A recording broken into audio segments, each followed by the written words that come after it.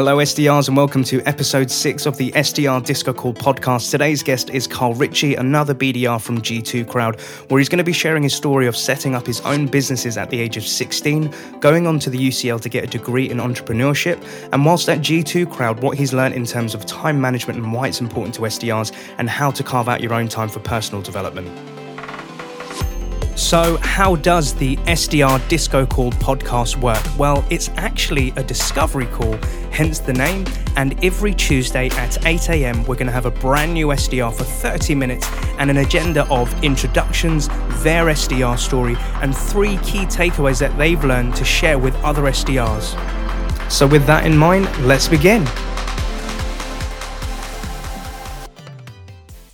So guys, I want to introduce you to a really interesting guest today. This is Ritchie. He's a BDR in G2 Crowd. We also met during lockdown. And again, a massive shout out to Ty for introducing us. You're a big help. And rather than me blab on about who Carl is, please introduce yourself to the listeners. Who are you? What are you currently doing for work? And kind of what do you do in your company? Absolutely. And first of all, thanks for having me, Neil. I'm Ritchie. I'm a BDR here at G2. I've been here just over a year now since we first opened our international office here in London. And G2 is a B2B software reviews marketplace where buyers go to research different business softwares and understand basically what are the best softwares out there according to user reviews. Love it. Thank you very much for the intro, Carl.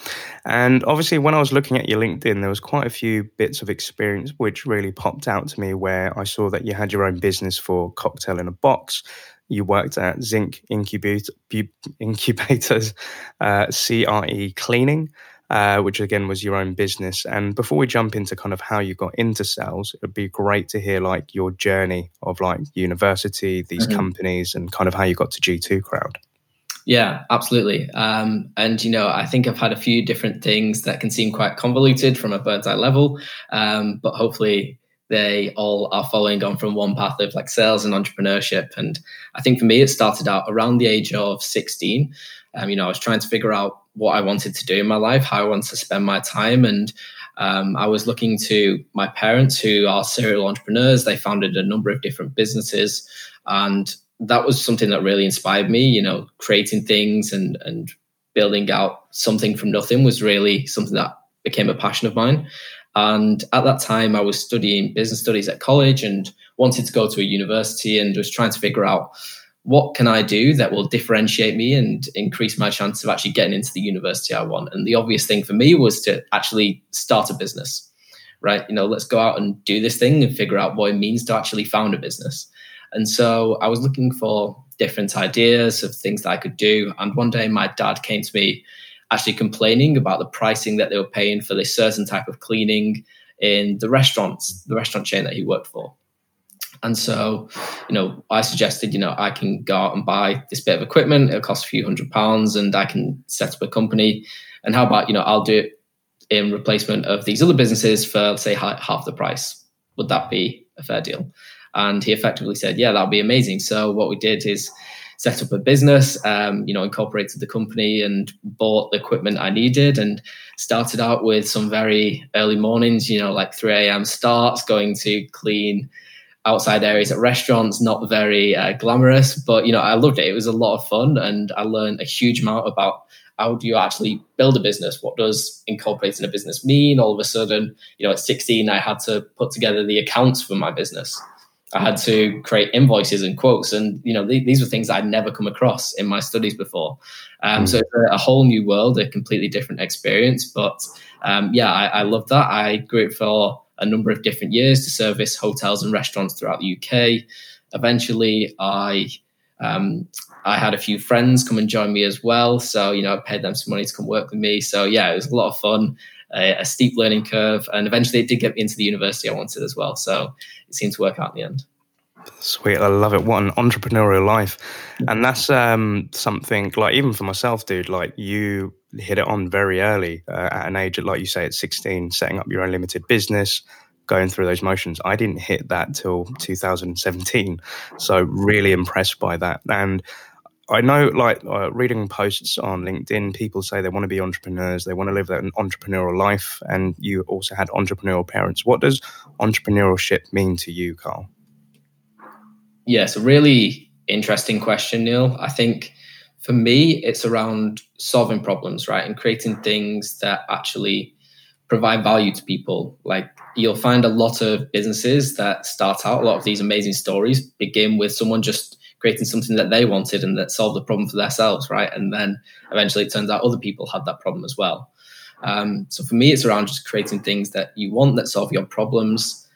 And I really love the whole mantra of Y Combinator and that, make things that people want. So that's what it is about for me, just go out there, make it, do it, and solve problems. I love it. And another interesting piece, like where you were saying in our original discussion that you're studying business studies and you actually then went into the practical side of running a business at such a young age. What were the key learnings kind of for you, and what was that experience like? Yeah, it was really interesting because at the time I only had the experience of studying business studies and entrepreneurship and whatever that meant. So I think throughout many years of my life, I sort of had the two sides of one, studying business studies and then doing a degree in it, and then eventually a master's in entrepreneurship. And then at the same time, running these businesses and figuring out what it's like in the real world, right? And how do you actually apply these things? And I think to some extent, you will never learn those lessons until you sort of just jump in and start to figure it out. And at the same time, that's half of the fun, right? It's what does this thing actually mean? And sort of, you hit walls and then you overcome them. And, there's different challenges and then you get the highs and the lows. So, I mean, I'd recommend it to anyone who's looking to create something is just go out there and just do it. Start it on day one and start small and build it up slowly, right? I think there's definitely a number of big lessons, but the biggest thing for me is just do it. I love that. I 100% agree. I think there's this great sales speaker and kind of a leader, guy called Brian Tracy, and he says, you will never be ready, just start, Exactly. Just do it. And I love where you said just kind of like jump into it. And recently we also had another guest, a girl called Charlie May, and she kind of dropped into the world of sales working with her dad as well. What was it like for you, like working with your old man and like being like a young entrepreneur? How did that feel? Yeah, it's really interesting. My parents are, like I say, super entrepreneurial, and my dad's definitely a go-getter. Like he's got a super inspirational story himself where he grew up on a farm in Scotland, really with nothing, and then moved to England at the age of 16 and really worked his way up to the point where he now has a number of different businesses, everything from a platform to service different restaurants to importing retractable roofs from Istanbul and building them in the UK. So a real breadth of knowledge, and it's really inspirational, to be honest. For me, that was really where everything started, was watching my parents and my dad build out these incredible things. And I think it comes with its challenges as well, but then at the same time, you get to have these really honest conversations about, this is what it's like, and you'll never have the opportunity, I guess, to learn lessons like you will from them. And when you can see it in a business context as well, it's very inspirational, and it taught me a lot, certainly. Thank you for sharing. And also in terms of entrepreneurship, doing your own thing, like talk us through like Cocktail in a Box. When I first read this on your LinkedIn, I was like, oh, what's that all about? Tell us how did that come into fruition, mate? Yeah. So this was a bit more glamorous than cleaning outside areas at restaurants at 2 a.m. in the morning. But it basically began when I was at university and I was doing my degree in business studies. And again, at the same time, I still had that sort of itch or that bug to start out a new project. And there was always little things going on, but start something big. And it was around that time where like the subscription economy was coming out. I think where like Graze had just launched and they were becoming a huge thing. And there was a number of different companies doing cocktail kits. And my idea was somewhat different in that it would take a traditional kit would be like a single cocktail or a couple of cocktails. My idea was a different use case where you would have one kit that would provide everything you need to host a cocktail party with your friends. And it really began just from that idea. And initially, just bringing together everything that we need in like one cardboard box. And it really started out very scrappy and base level. And initially we did some tests, which were a lot more fun than testing out like different cleaning materials anyway. And yeah, really just started building up the branding. I did everything around basically just on Microsoft Word and Excel. Reached out to a few different packaging companies. At the time, my dad was doing importing roofs from Istanbul as well. So we found out some packaging manufacturers in Turkey that we could actually import to the UK to make these cocktail kits. And we initially just launched. So it was very grassroots base level, starting from nothing and just trying to, grind it out one at a time and reaching out to different people. And eventually started to sell them all across the UK and ran that for a number of years. And then a couple of years ago, I ended up selling that business. Wow. I love this. A couple of points there that I loved is obviously the launch of the subscription economy. Mm-hmm. And it's mad to think 10 years ago, I was that SDR in London that was actually getting the word out for subscription economy when working at Zora. And you said you're doing it with mates. It's a grassroots business, and you actually sold the business, which is freaking amazing as well. One question I'd love to ask you is, like, obviously with people that have ideas, they kind of want to grow and do their own businesses. A lot of our friends may sometimes look at us like, you're nuts, like, get real, get with reality. Come on, you got to, just go get a job, do university, and just do kind of what we're all doing. Were there any sort of challenges that you found from your friends, or how did they kind of support you in these ambitions and aspirations that you had? Yeah, it's a really good question. I think there are always going to be challenges, right? Like whether you start it on when you're 18 years old or whether you start it when you're 50 years old and you've got lots of industry experience, there's always going to be challenges. So there's no harm in having those lessons early and just getting started. It also doesn't take, a huge amount of investment or money or necessarily time to actually get anything launched. What you just need to do is really sort of put in the effort. You don't have to put in thousands and thousands of pounds. There's tools out there and many, many stories of people just starting with Excel and, some free trials of different software tools that are out there, creating mock-ups. And there's a huge amount of stories that you can listen to around that as well. And that's always something that sort of stuck with me. There's actually the VP of growth at G2, Jesse Rowe, has an incredible story where his whole philosophy is launch first and build second. And so he will launch these ideas and get huge amounts of subscriptions and attention and then actually go out to build it. And, he's got that validation first. And that's a philosophy that really resonates with me.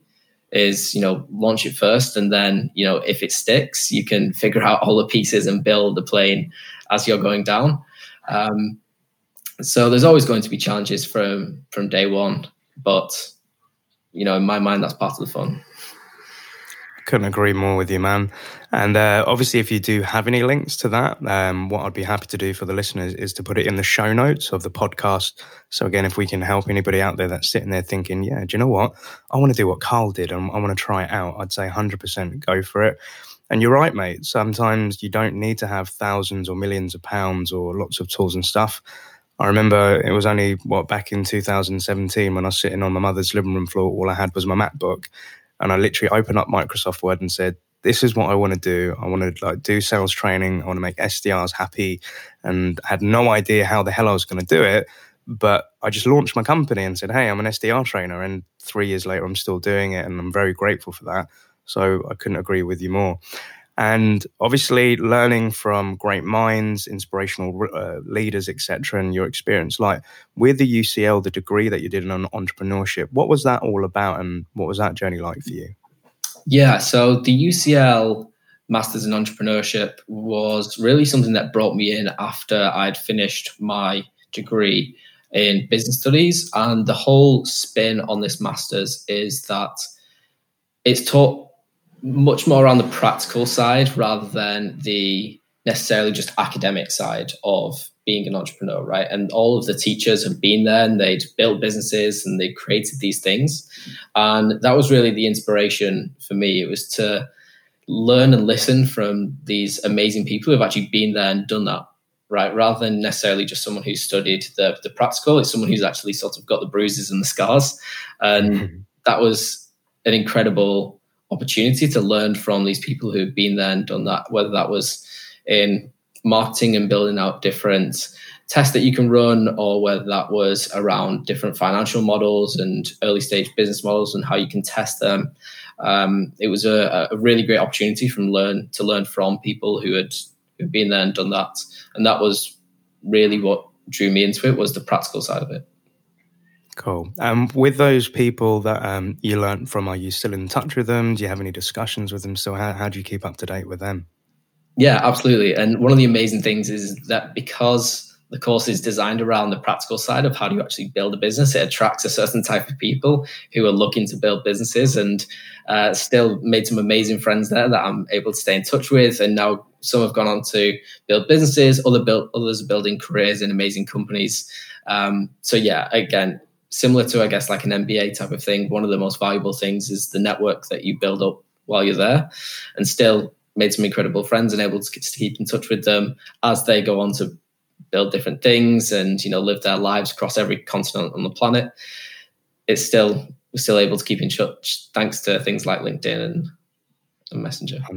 I really agree with you, dude. And I think, like, when I was coming up when I was younger as well, making those connections with the different companies you work for, people that are doing certain things in the same field as you, I'd always add them up on LinkedIn. I'd always be interested in what they do.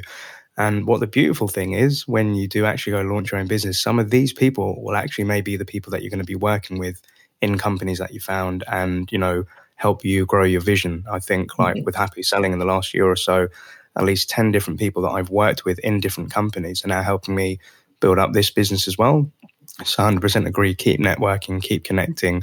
And the thing that I once got told is, I'll always be careful with your secrets in your business. Don't share it with people.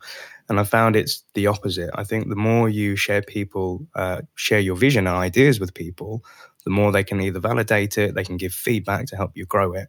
And that's also from a personal development point of view. As an SDR, I was always wanting to get feedback from people. Like, is my messaging on point? What do you think about this pitch? Or even if I was like working for a company and I spoke to a mate that worked in SaaS and said, look, I just want to give you a demo, not to sell to your company. I just wanted to get your feedback on how you think I'm pitching, So I love to hear that.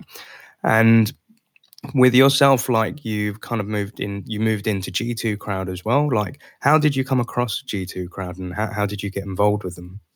Yeah, great question. And it was around the time that I was finishing up my journey through Zinc, which was a startup incubator in London based around creating social enterprises. I was coming to the end of that cohort and looking for opportunities.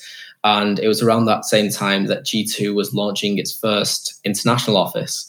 So we just raised funding early in the year. Around December time, they were looking to launch and go international. And it was around May, June that they were looking to create this office and this team here in Europe. And I was able to be connected with them through an amazing recruitment company in London called Benetrix, who opened up sales opportunities for new graduates. And it was through that I first got put in touch with G2 and Enrique and the team there, and really became inspired by what they were building and the journey that they were on, and being able to learn from this incredible leader. So that was something that really drew me into that opportunity. Wicked. And so obviously with Benetrix, I think I know somebody there, Sophie Allen. She's a great recruiter. I can highly recommend her as well. I've worked with her on a few projects. When you came into G2 Crowd, like, you're sitting there, you're going through your onboarding, and I remember speaking to Corey, you went out to like the US and he found that really cool. What was your whole onboarding experience like? Could you walk us through, like, what did you do through onboarding? Yeah, I had a really interesting onboarding, and it was probably slightly different than a lot of other people's, because my first day in G2 was in Chicago in their head office. So wow. I was lucky enough to be able to flown out to Chicago and have my first week's onboarding training in their HQ in Chicago, which is incredible. It was one of the first times I'd really been in the US and experienced that. So it was an amazing opportunity to learn from the team and sort of experience the culture, right? It's tough, especially as a company goes international and you don't really get the face time necessarily with an international team. Once you actually get to be there and be in front of them and and chat, then it's really incredible. You get like fully immersed in it. And I do remember during my first week, I went out there with some other team members who had been at G2 for a number of weeks, and they'd also got a lot more sales experience. They were in account executive roles, and they were asking questions around different types of sales cycles and Salesforce reports. And I do remember being sat there thinking, I have no idea what's going on right now. But you quickly learn, right? So it was an interesting time during that first week, a steep learning curve. But yeah, definitely an interesting onboarding experience. I love it. If I think back, when I went out to my first startup, I went to the US, I went to San Fran. I remember as soon as I stepped out of San Francisco International Airport and just seeing the size of the roads, the size of the cars, it was so noisy. And I was just like, oh my God, where the hell am I? This is not Blighty. And similar to yourself, like meeting the seasoned veterans in SaaS, they've been selling, they know their stuff. And they're talking about CRMs, reports and meetings and all that. I did feel really intimidated. And I was just like, I have no idea what the hell I'm doing. Like, how did I get here? Am I winging it? And like you said, you learn very quickly over time. So if there are any other SDRs that are kind of like listening right now, they're about to just, they've got their SDR job, they're about to go on onboarding. What kind of tips would you give to them, like in those first 2 weeks? Yeah, it's a really great question. I think in the first 2 weeks, there's a couple of things that you can do. Number one is just being like super curious and asking questions. There is no value in sitting there confused and just letting time pass. Like, ask questions and try and uncover answers to get things right in your head, because eventually you're going to have to know these things anyway. So better to ask the questions early and get the understanding than to sit there confused for a number of days, which I think I may have done definitely for my first few days in Chicago. So definitely ask questions is something I'd recommend. And then number two, one of the best things that I experienced at my time when I was onboarding in G2 was reach out to other people across the business, whether that's just someone who's in a sales executive role in a different section, maybe they sell to a different geography or a different industry, whether that's any of the leadership team and you just want to grab 10 minutes to maybe pick their brains and ask a few questions, or whether it was someone in a completely different department. Right, maybe you sell into marketing or you sell into HR teams, try and sit down with them and just have a conversation. And you'd be surprised how open people will be. Like, it's very easy to think as someone who's coming into the business, like, oh, I don't want to bother any of the leadership team. They're not going to want to speak to me. But in reality, they're here to help you. That's what their job is. It's what they want to do. And so the best thing you can do is actually be proactive and reach out to them. And they're going to love that you've done that as well. I think you said a very, very key point here. Like, not only just speaking to sales leadership and obviously the sales team and marketing team, but like you said, if you're selling into HR, if you're selling into marketing, you have those teams internally in your own business. So I think what would be ideal for an SDR is to sit in front of their prospect one day and ask them every question they wanted to, without the fear of like offending them or like making them think this is all about sales. That's beautiful, mate. I think that's a really good point on there as well. And obviously a few months more in, like, how do you keep up to date with these different departments? Like, do you guys like have lunch and learns? Do you do catch ups? And how do you stay connected with G2? Yeah. So every month we do sort of all hands meetings where the marketing team would run through everything that they've had gone on or the previous month, everything that they've got planned for the next month.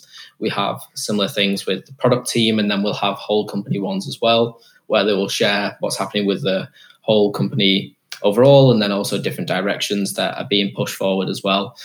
So we do have those sort of overall organized meetings, but then at the same time, it is good to reach out to these people. Again, no one's going to say, why did you reach out to me? Or I don't want to waste my time. If you just reach out and say, hey, and looking for a chat and maybe ask a couple of questions, maybe just to pick their brains, nobody's going to turn that offer down. And so I would always encourage, reach out to these people. Again, build up your network, build up your experience, ask questions that you're curious about, and it will only be beneficial. Love it. Thank you so much. Another question that I wanted to pick up on is like when you're reaching out to people and internally we may be slammed. I remember in my onboarding when I opened my first Gmail inbox, there were hundreds of emails. And then my SDR manager saying, okay, so we're connected through this communication tool. It was way before Slack. But even joining companies that are using Slack, like things are pinging off all the time. And I'd always feel really overwhelmed. I was like, there's so many messages and my inbox is going nuts and I haven't responded to this invite and this person's asked me they want to have a one-to-one session with me. How do you deal with like the constant information flow of stuff coming in day after day? How do you handle that, Carl? Yeah, again, really interesting question, Neil, because I think that time management is one of the most important things that you will learn very early on in your career, and particularly in the world of sales, where your time is everything and you can decide really how you spend that time, whether it's on trying to build up your network and your social selling or reaching out to prospects or trying to build up your knowledge base. There's so much that you can do that it's very, very easy to be busy without necessarily moving forward and necessarily, making progress. And so it's really important to focus on your time management. I know my first manager here at G2, Mike Conti, really focused on that and trying to help us understand how we actually spend our time and how can we best spend our time.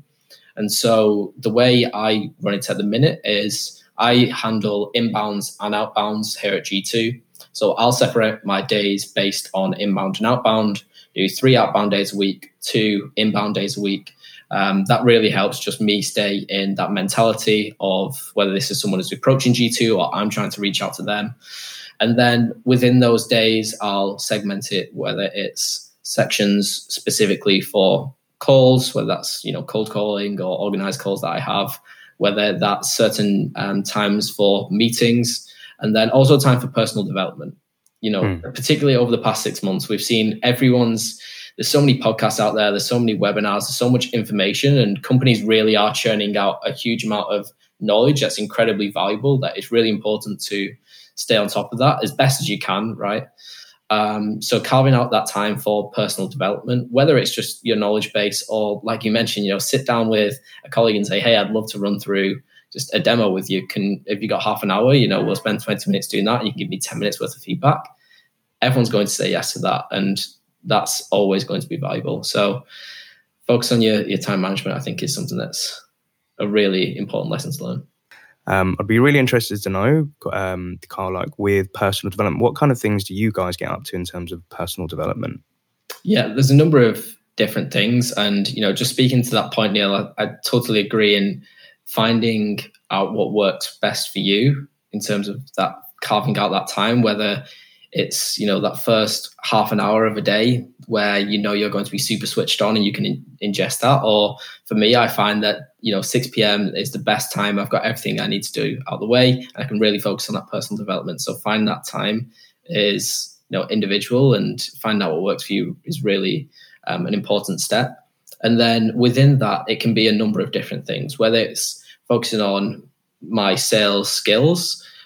That could be just a theory and reading around different books, or one of the best things is role plays. It's really scary to do role plays, particularly if, you're doing it with a colleague or a manager. It can be really scary to take that jump. But for me, that's what I found to be the most impactful in terms of my learning. You're only going to learn as well as when you're doing the real thing. And so once you're doing it with a manager, you really do absorb a lot of information. So I would recommend role plays. And then outside of that, of course, there's a number of different books that I can recommend. Things like Let's Get Real or Let's Not Play at All is a fantastic book around consultative sales process or gap selling.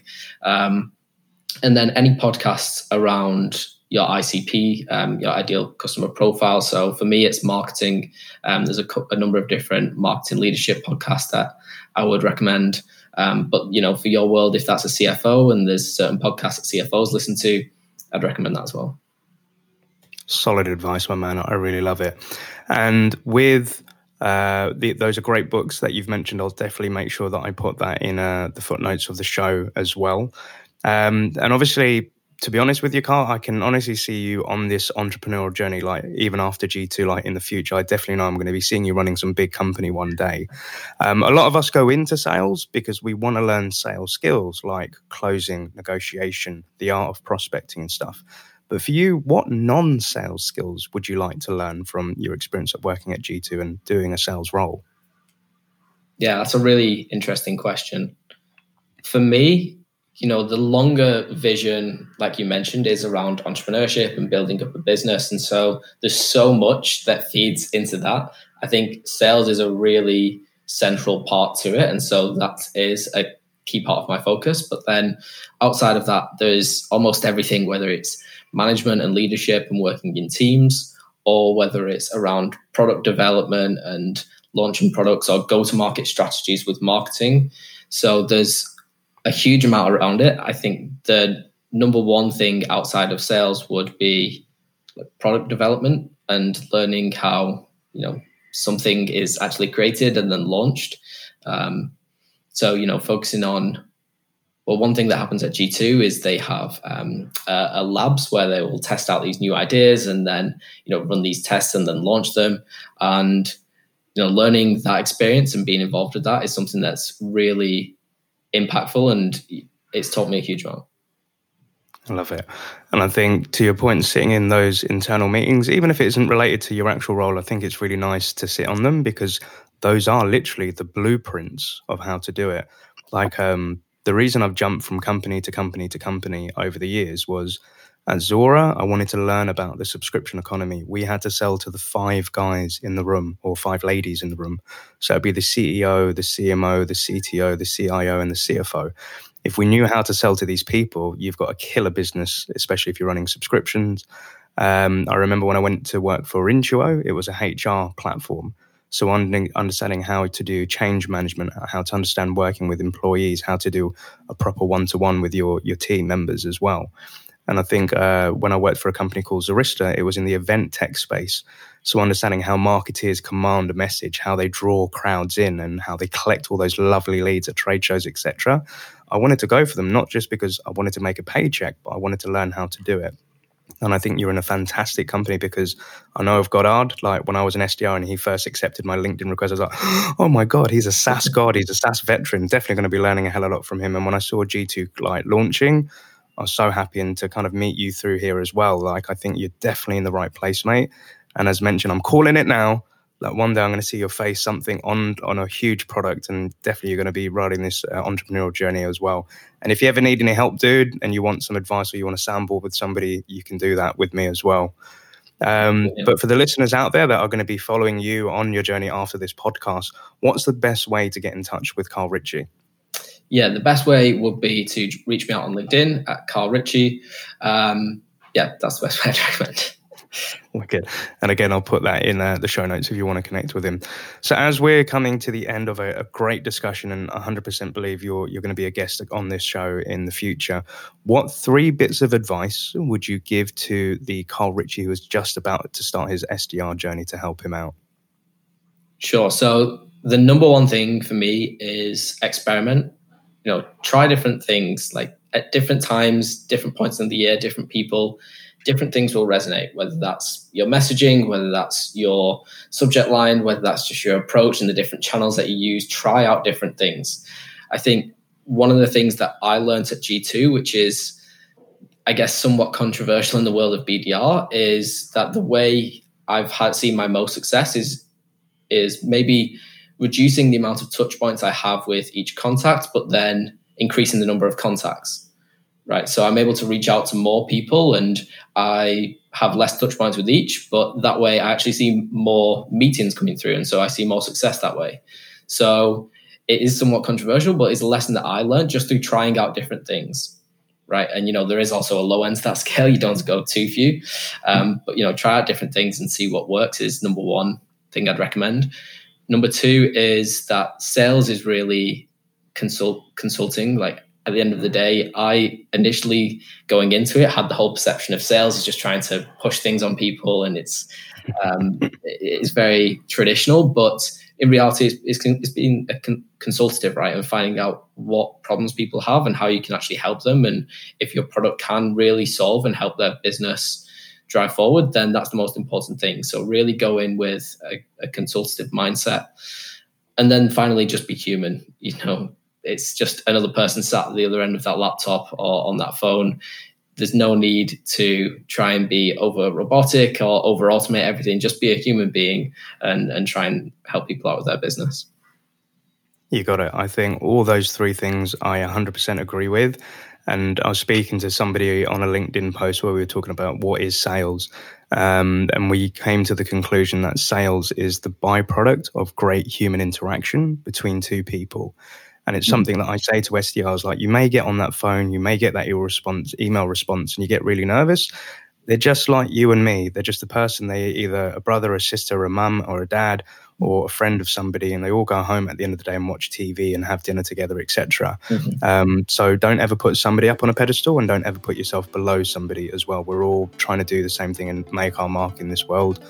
So solid bits of advice, Carl. Well, look, I wanted to say thank you so much for joining and imparting your knowledge. I'm definitely going to be watching you with a close eye, my friend, with great things to come. And yeah, thank you for being a guest on the SDR DiscoCall podcast, Carl. No, thank you, Neil. I've really enjoyed it. Happy selling.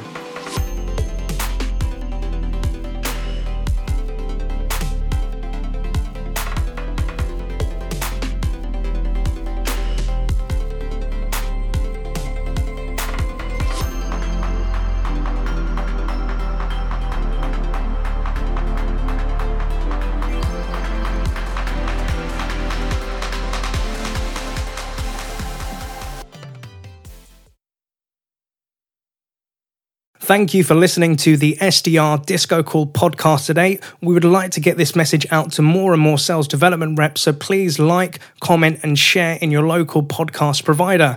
If you don't want to miss a show, you can always send a blank email to SDR DiscoCall, one word, at bcast, which is bcast.email, and you'll be added to our mailing list. We're also on the lookout for new guests, so if you work in the world of sales development as an SDR, BDR, MDR, or ADR, and feel that you have an important message or story to share, feel free to email us at podcast@happyselling.io, and we'd love to have you on board.